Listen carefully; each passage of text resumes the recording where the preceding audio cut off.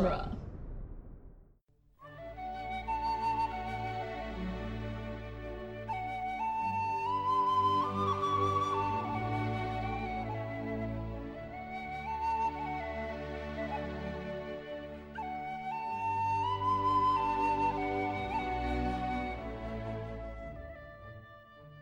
Hello and welcome to Lord of the Rings Minute, the daily podcast where we analyze the movie The Return of the King, one mad steward at a time. I'm Norman Mitchell. I'm sad. You have right to be. I'm Cassandra Fredrickson. And today we're talking about minute 46, which starts with Gandalf saying, "I come with tidings in this dark hour, and with counsel," and ends with Denethor saying to Pippin, "This is my first command to you." That's a hell of a place to end a minute. Yeah, no, that's good stuff. Good stuff right there. So, we get to see Boromir die again. That's why I'm sad. Why do we have to watch this again? Also, the score comes back into this scene when the camera looks at Denethor. Mm-hmm. So we entered this quiet space. We don't see anybody. We don't interact with anybody yet. And as soon as the movie starts interacting with the one other person that was in the space when they entered it, that's when the score comes back. I think that's just a cool little thing in the score of this scene. Mm-hmm. It's not until they choose to actively interact with the person in this space that the background noise, the score, comes back to life. He's just been sitting in here in his grief. Wait. There's a difference between the score and the background noise. Well, both. There's basically no noise. Well, there is noise. Very little. When they're walking through the halls. We talked about it last week. But we talked about how it's we talked about how even though this place is so big, there's not much... I think it echoes enough. It's just so quiet. But it feels like there's more other noise in the scene once they start to talk to Denethor. The mixing is different. I think it's still quiet. I don't know. It seems more alive than it was before they spoke to him. Maybe that's a trick of the score too. Yeah, probably. You have the strings and stuff as we watch Boromir die. And it also might be the way that the arrow shots echo. Yes. Affects the way you pick up on sound from that point forward in the scene. Yeah, I think so. Oh, man, they land hard. They do. It sounds like someone punching a bag of wet cement that hasn't dried. It's such a thuddy, thick sound. Yeah. And that's happening in Pippin's memory. Yeah. So, I don't know. Do you think... I mean, I know that it's supposed to be played as larger than life. I think they up the mixing... the sound mixing for this because it's supposed to be dramatic and it's just you're supposed to be reminded of how horrible and terrible this event was. And Pippin is so small. Yeah. The world is just so big and full of danger. Merry's face when he is just holding the rock oh no. Watching Boromir die. This is so sad. There's a little thing here. When Denethor says, "Perhaps you've come to explain this," and he picks up the horn, we get a close-up on his hands, and the ring he's wearing, that big black stone, has a silver 8-pointed star. In the middle of it? Or... across the whole ring. Oh, yeah, like a compass rose. And whenever this is because of Warhammer 40K and Warhammer Fantasy in general. Nerd. But I think it's an older symbol than that, although I'm not sure. An 8-pointed star like that to me just tells me that there's chaos about. That's the symbol of chaos in Warhammer. Oh.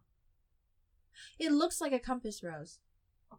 It could be. Because the cross, it's got slightly smaller points on the diagonals. It's got the cardinal directions, north, south, east, west, and then the cross points seem to be thinner. It's also interesting to me that it's got 8 points like a compass rose, but it's only a 6-sided set. Yeah. It's a 6-sided setting with 8 points.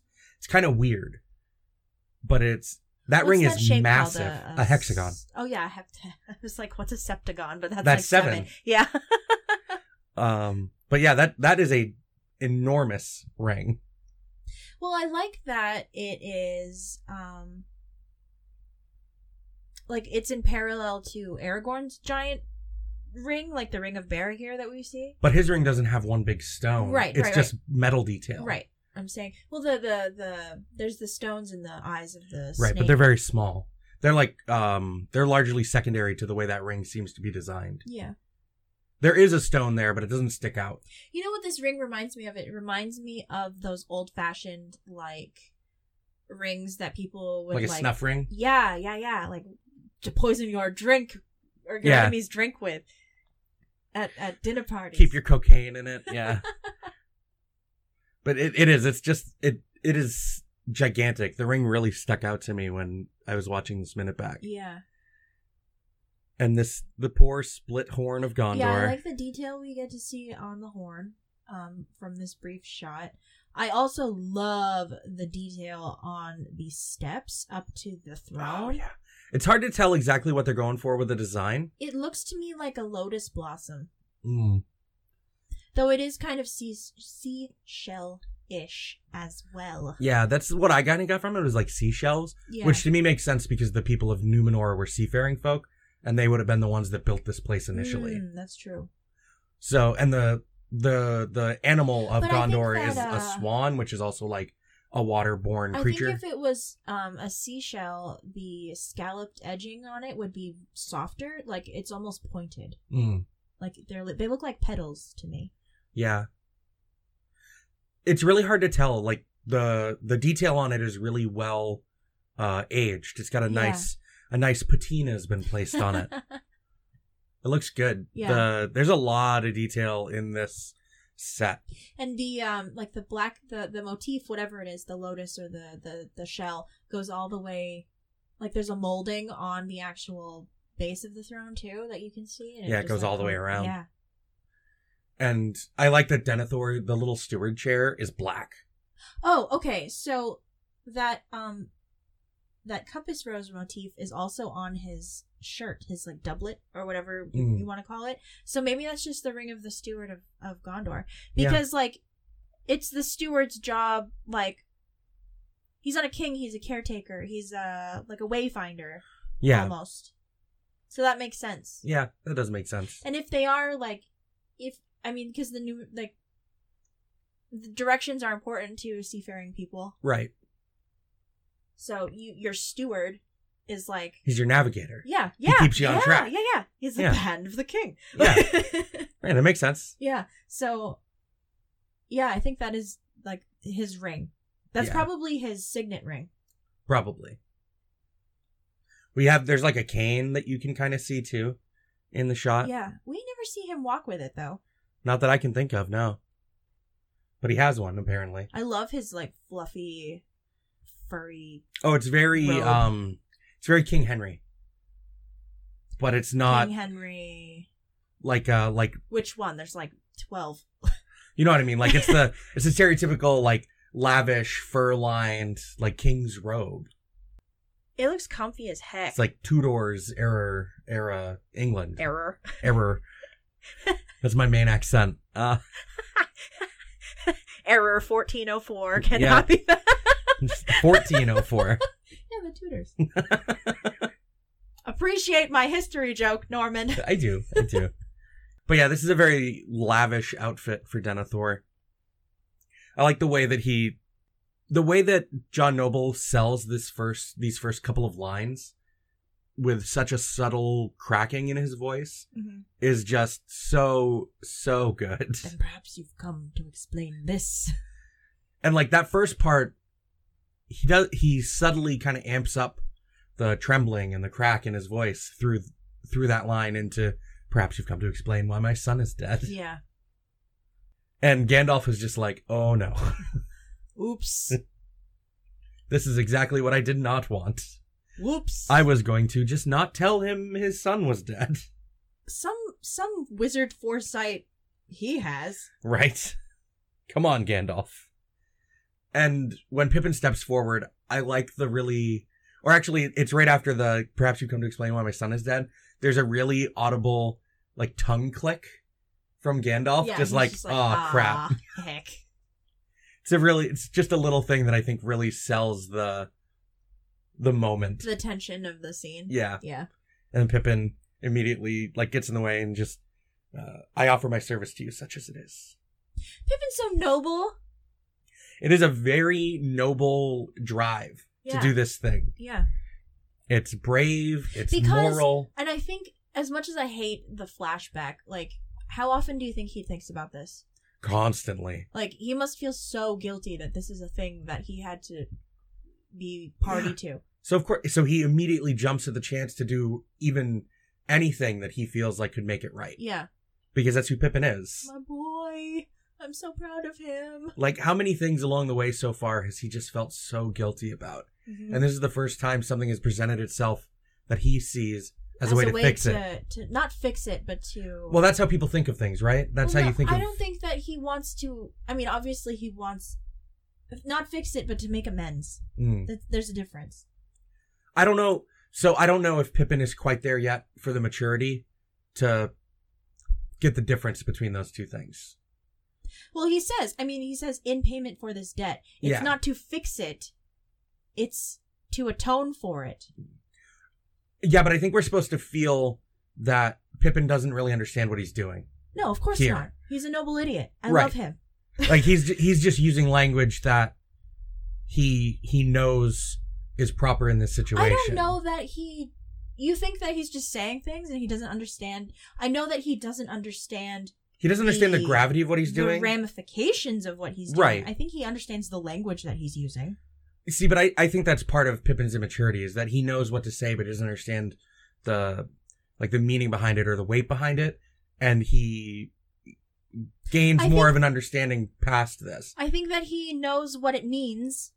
He just doesn't know what it means. You know what I mean? I'm saying that I don't think Pippin is the English language is a nightmare. I'm saying I don't think Pippin is truly at the level of maturity to view this as totally selfless rather than partially selfish. No, I think, okay. And that's what I mean by fixing it, because I think that there's a certain amount of this in Pippin that is the drive to make it right for himself, not for Denethor. Right, and that's what I mean by fix it. Okay, because make amends is totally outward. Well, that's why I think I changed it to atone for it. Mm. Because he feels guilty. He feels bad about what happened because of him. Even then, I think atonement is a term that's used for selfless actions, for selfless reasons. If it's not selfless, you're not really atoning. In the way that I think that word really is intended to be used. I think we're splitting hairs again. Possibly. Because it's entirely possible. I think Pippin understands I think he understands the meaning of what he's saying. He doesn't understand the weight of it. Mm. See, I get the impression that Pippin thinks he knows what it means that he's saying. Right, that's what I'm trying to say, I guess. I'm saying it in not that way. Yeah. So I get the sense from all of this that we're supposed to feel like Pippin is saying something that he understands some of the context of, maybe from stories from Bilbo or stories from Gandalf when he was younger, and just like absorbing these tales of bravery and heroes and the sorts of things that young folk fill their heads with. Okay, it's very much Pippin's arc in this movie is very much Éowyn's arc.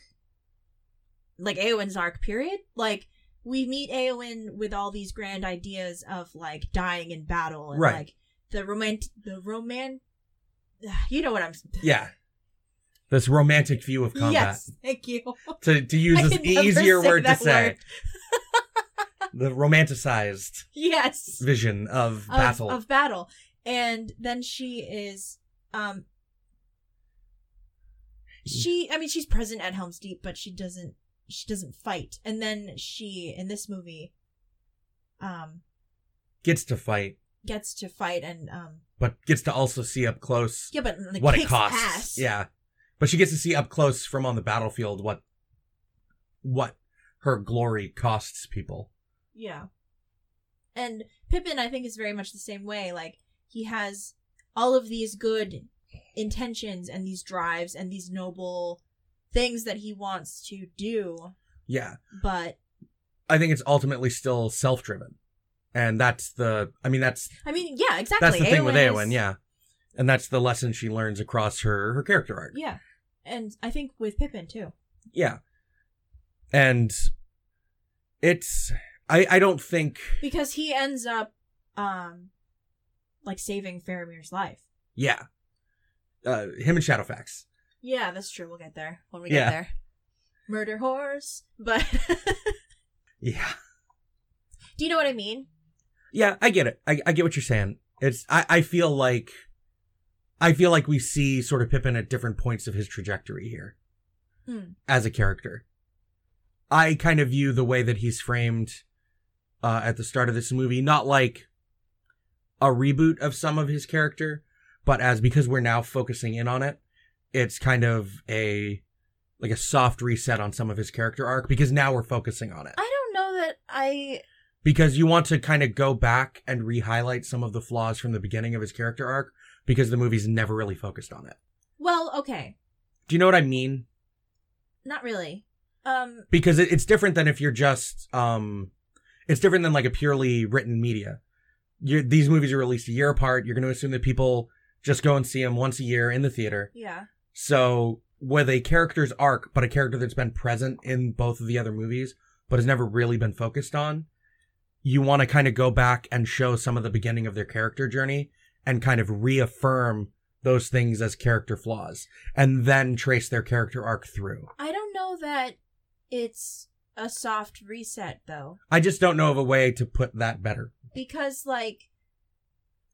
Pippin is impetuous and curious, and we've seen that from the beginning. Yes. There's the scene, the thing in Moria. Yeah. And I mean, Gandalf comes back. Yeah. But it's because of what Pippin does that Gandalf falls to the Balrog, ultimately. Yeah. Because he wakes it up. He wakes everything up. Yeah. So, how long do you think he was carrying that? Oh, the whole time. So he's been carrying, and this is the same thing. It's a reminder that Right. See, but that's what I'm saying, right? Because in the back half of Fellowship, we kind of see some of that. A restatement. Right. Not a reset. Okay, that makes more sense. But you still want to show the journey from a point where someone would be able to call a beginning for a casual moviegoer. Yeah, that's why this scene exists. Exactly. Yeah, that's what I mean. So it's not a restart to his character development. It's a restart to the framing of his arc, so that you pull everything into focus in one movie. A restart. Why would it be a restart? It's just we haven't been focusing on him. Here's a little reminder. Right, and that's what I mean. The framing of doing something like that is inside this movie. We start here. That's what I'm saying. Okay. So anyone who wasn't paying attention, who wasn't here, doesn't need to have paid all that close attention to Pippin before, because we're getting it from a starting point in this movie by restating and reestablishing those things. Yeah. That's why it's a soft reset. No, it's not a reset. It's not a reset. We're not going back and it's not a reset is I mean, erasing the thing that we've already learned. In a way, we are. I think. I don't agree. In a way, I think we are, because it backtracks a little on some of the lessons you might have assumed Pippin learned from the Ents. But that's the thing about the Two Towers, is Merry learned those lessons and Pippin doesn't get it yet. Right. We talked about that a lot last season. Yeah. So it's not a reset. It's a reminder that this is where this character is currently. I don't think it's a reset or a reboot or whatever the term you were using. I just... Because to reset it means it's you remember that game Mousetrap? Yeah. So no, but see, that's the difference though. the term soft reset is used to mean we're not pretending everything before this didn't happen. We're picking like a new starting point, choosing things to show you to keep it going, but we're starting here for the purpose of this individual narrative. That's what that term means. Like so they literally just did this with Pokemon. The Pokemon anime series, where with the Hawaii inspired place, where the Sun and Moon games take place, the Pokemon Sun and Moon anime just shows Ash like getting a Pokemon for the first time at the beginning of the series, but then he re-meets Brock and Misty, and the series treats like all those previous adventures had happened. But in the context of the show, you are to assume that most of your narrative... But that's not what's happening here. I think it's similar. I disagree. That's not what I think that's the point of having him do an impetuous thing at the beginning of the movie, is to get everyone back into this point. But it's not the same impetuous thing. It's not like It's just because he keeps making the same mistakes over and over again because he hasn't learned his lesson yet. And that's to keep Pippin's like character in focus. I don't think that's a reset. That's just a reminder that this character hasn't grown yet. I think we're splitting hairs over what soft reset means. No, I disagree. Like, I think that this fits the definition of a soft reset, because you're taking the character that was kind of, you're not erasing everything that happened. But what you were describing in the Pokemon show is literally what you were just describing, because Ash's first Pokemon was like, I don't know, what, Pikachu or something? Like, it's framed like he's getting his first Pokemon and this is his first Pokemon adventure, but then when Brock and Misty come back into the story, they, like, show everything again. Like, they treat it like all those previous adventures did happen, and there are, like, flashbacks to some of them, but the series itself doesn't generally treat it like it's interesting. It's I don't know if that's a term that's like used in the greater like discussion of media, but it's a really heavily used term in the anime community. Because they all have cell phones or something? I don't know. And I remember I don't know. And it's different than a reboot. Right. I don't agree. I think it's just because they haven't had the opportunity to shine a light on, to hang a lantern on Pippin yet. So what they're doing is reminding you of where this character is. Right, but like from in the framing of the narrative, it feels like they pull the beginning of his character arc into this movie to do this scene. It's a reminder. Right.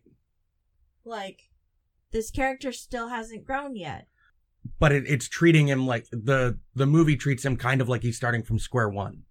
I don't agree with that. I do. That's how I feel about the way he's framed. But why would he be starting from square one? He's already... Because it's more compelling to think of the individual narrative as him starting from the beginning. Because he hasn't reached his final form. Right. He hasn't evolved. He's in the weird, awkward emo phase of your Pokemon starter. He's not the same person that left the Shire. None of them are. No, he's... Because, and I think the fact that he watched someone die to save him is what, like... I think at the beginning of this movie, the narrative treats him like he is the same character that left the Shire. No, I don't think so. Because he's partying, he's relaxing. Mary's partying too. Yeah, but Pippin is acting exactly the same as he was at the beginning of the story. And then he picks up the Palantir in the impetuous moment. Norman? Yeah, but then he picks up the Palantir in an evil impetuous artifact moment. that was whispering to him. Okay, yeah. I will go to bat for Pippin every single day. I'm not saying this as a negative. I don't think it is a negative. I disagree. I don't think it is a negative. I think it's just like it's just the way the movie has framed his narrative to pull it into focus. I disagree. By giving us an inciting incident so similar to all the other inciting incidents that he's had so far.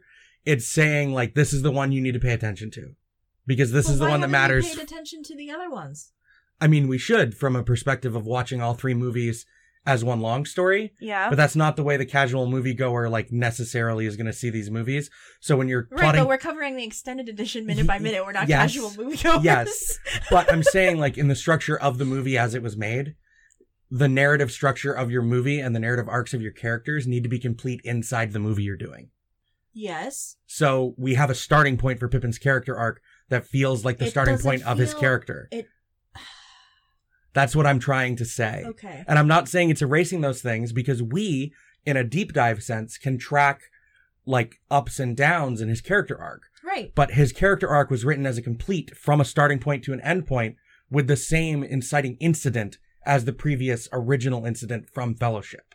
It's a similar kind of inciting incident. It's him being impetuous and doing something.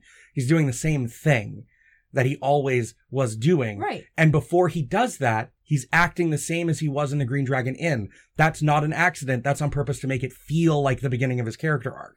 That's what I'm trying to say. It's on purpose to make it feel like it's the same Pippin that also was partying in the Green Dragon and then ran ran with Frodo to Buckleberry Ferry and had to deal with the riders in Weathertop. I don't agree with that, because in the party scene that we see, not the salted pork one, but the one in where they're dancing on the table and they're singing about the Green Dragon. Right, but that's after the Palantir. Okay. So, but like the fact that there's like this inciting incident in the movie, and also seeing Pippin acting this kind of the same as he was when we first met him, I think is a way for them to make it feel like he has a total enclosed character arc in the movie. Okay. In this one movie. Okay. All right. I understand. You get it now? Yes. Okay. But I don't agree with any of the other stuff that you said to lead to my understanding. Okay. Okay. But like, you get it now? Like it's using the same personality and like the same inciting incident to make it feel like a total how is that arc. a soft reset? It's just because this is Pippin. Because if you had never seen Fellowship or Two Towers, this would feel like a character's complete story.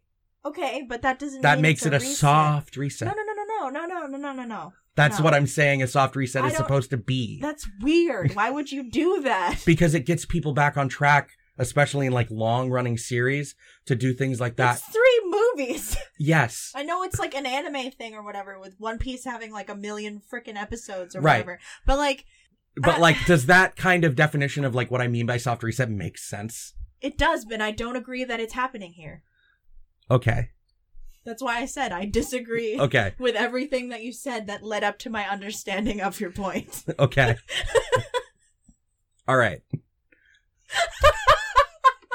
Okay. Oh my God. We're just not going to agree about that. No, we aren't. Okay. Like, I think that the way it was done so that you could not have seen Fellowship and Two Towers, or not paid attention to Pippin at all. Why would you do that? Because you have to for the character arc in the movie. Do you have to do that for literally any other character in that movie, though? Only the people you're going to focus part of your story around. Like, which Pippin is. Okay. Because you need to make someone's journey feel complete in the movie. Imagine sitting down to watch Return of the King having no idea what the heck is going on. I think the beginning of this movie does a well enough job. You don't know who Gollum is? You don't know what the ring is? Yeah. You don't know what Frodo and Sam have been through? Right. Like, but you don't know about Aragorn or like all the people who died at home. Like, I'm not saying it's like a total deal. I'm saying Legolas and Gimli, largely the same. But like, yeah, no, they don't have character arcs really. They have a little bit of character development. They have moments, but they don't really have full journeys in this story. Other than the journey that they go on together, the literal actual journey. You know what I mean. They don't have complete character arcs in this story. Yes, they do. Not like everybody else. Gimli and Legolas are racist, and then they meet each other, and they're just like, "Oh, I'm a racist asshole. I need to stop. This guy's my best friend." And I think it's largely resolved before the third movie. There's just that moment of confirmation. Right. That's an arc. Yeah, but you go from point A to point B. Doesn't matter how long it frickin' takes. I think this Pippin that opens this movie is the middle evolution of your starter Pokemon, if we're going with Pokemon. I think if we're continuing it. I think this is the moment where he becomes the middle evolution of his character arc. And then it's after everything where he's done. I think that this is the moment that begins the middle of his story. Of Pippin's arc.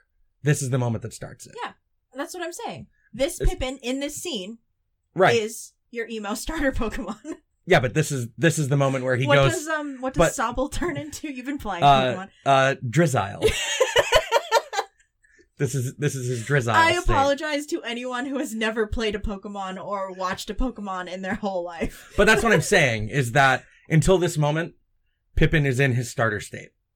And then this is the moment where he enters the mid part of his arc. Yeah, but it's not like the baby Pokemon that you get at the beginning of the game. It's like you've leveled it up to the point that it's almost about to evolve. That's growth.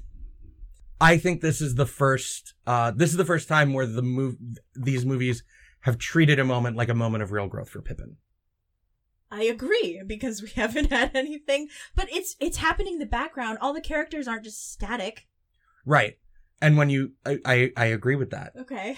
And it's when you focus on... If we ever need marriage counseling, we should just play them our podcast. Right. What I'm saying is, when you haven't focused on the guy before, you need to make his character arc feel full from beginning to end inside the movie where you're going to focus on him. Yeah. And that's how you tell and the movie did that by showing him acting like he did in The Shire and then giving us a similar inciting incident. But I don't agree that it's the same. He's acting the same way. It's similar, but it's not the same. I think it's the same. It's not carbon copy. I'm just going to take Pippin from The Shire and drop him here. It's similar. I think it's not the same. it's supposed to feel that way. Okay. That's where we're at. And then after that, we get the really heavy line of, "This is my first command to you." Yeah. Which is... Whew. What do you think? Who's right? No, I'm just kidding.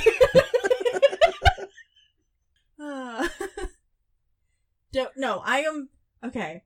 I know that I joke about it all the time, but I am legitimately passionate about Peregrine Took. I know. I get it. So, you come into... No, I'm just kidding. I don't agree. Okay. And that's fine. He's not like a newborn kitten. He's about to turn into his awkward long teen phase before he becomes full potato. Full potato. Yeah. I feel like the narrative treats it like it's the very beginning of his story. And I don't feel that way. Yeah. And we can trace a character arc for Pippin in the other movies. We talked about it. We did it. Yes. And that's why I'm confused as to why we're having this conversation. Think, yeah. Do you even listen to the podcast, Norman? Yes. When I edit episodes, I do listen to them. I said it as a joke. But yeah. So I think that's it for today. This is way longer than I thought it was going to be. Yeah, me too. This is what happens when you come for my boy. My noble idiot son. This is a noble thing of Pippin to do. It is. But I think that this nobility has been with Pippin since he left the Shire. This isn't a new thing in his character. I also disagree with that. Because it's at the defense of someone he cares about, and that's always been Pippin's thing. Yeah. Because that's exactly why he throws up a ruckus when the Uruk-hai are marching and he sees that Merry is hurt. Right. That's this same drive. But I think this is a different sort of nobility that is kindled by his friendship with Boromir. Mm. Yeah. And Aragorn. But yeah, and this web of relationships. Because it's natural to defend your family. Yeah. Merry's his family. Yeah. Frodo's his family. Yep. But Sam isn't. And no. He just won't defend Sam. Oh. It's just Frodo and Merry. But it's another thing to pledge your service to a man you have never met because reasons. Yeah. You know? I think this is a decision, I think, in some ways born out of anxiety with the situation, a certain amount of immaturity mixed with that noble drive that Pippin has always had. Oh, I mean, I agree with that, but I think it's not... This is a very pressured decision. It's very... Yeah. He's not a newborn kitten. He's about to turn into awkward teenage kitty. Awkward long boy cat. Yes. With his tail too long and his ears too big. And his big beans, them big soft beans, covered with fluff. That's a better analogy if you've never heard of Pokemon. Yeah. It's just the awkward puppy stage. Like when a German Shepherd is starting to grow. Oh, bless. And his paws are way too big. And its head's too big. It's just tramping around. And it will defend you with its life. Yeah. Awkward teenage years for a dog. The best. So yeah. No. That's it for today. I don't think we got anything else. We're just gonna keep talking in circles if we keep talking. So we're from the website. I thought it was fine. Yeah. We're just gonna keep saying the same thing if we keep going. Episode. I'm kidding. It's not like we're fighting. No. We're from the website duelinggenre.com. Go check us out there if you haven't checked out any other stuff on the site. There's a lot of podcasts, different kinds of stuff. Go check that out. We're also on Patreon at duelinggenre.com/support, where you can get access to weekend editions of various Dueling Genre podcasts. For $1 a month, you get access to Scott Pilgrim versus the Minute, which is pretty hilarious. Cassandra's one of the regulars on there. If you want to passionate about other things. While drinking.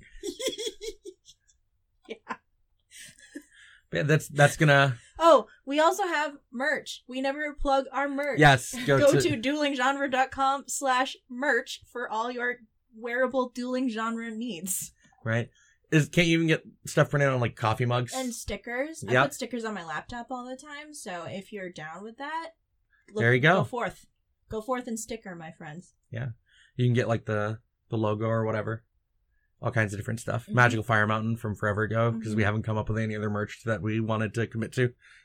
We've been throwing around a few ideas. Yeah. If anyone else has ideas. I still want the Fat Stupid Robots one for Doctor's Companion, because I love Daleks. But the Fat Stupid Robots. It needs to be written in the Lord of the Rings font. No, it needs to be written in the Dalek font with like little bumps, but like... But I can't hear that. I'm not in my brain pronounce it robots. Like the way that British people sometimes say robot. Robot. It's a robot. I've literally never heard that before. You never heard that before? No. I've watched all of Doctor Who. Robots. There are robots frequently. Yeah. I've definitely heard British accent, not robots. Robots. Like it's short O instead of a long O or an ah sound. That's funny. But yeah, that's going to do it for today. We'll be back tomorrow to talk more about John Noble and Billy Boyd Noble. and John Nobility. John Nobility. Yeah. Everyone have a great day, and the rest of the week is going to shape up to be something, I guess. I guess. What if it's not? What if it's just like, oh, look at the lovely architecture. Just flying buttresses. Bye. Bye.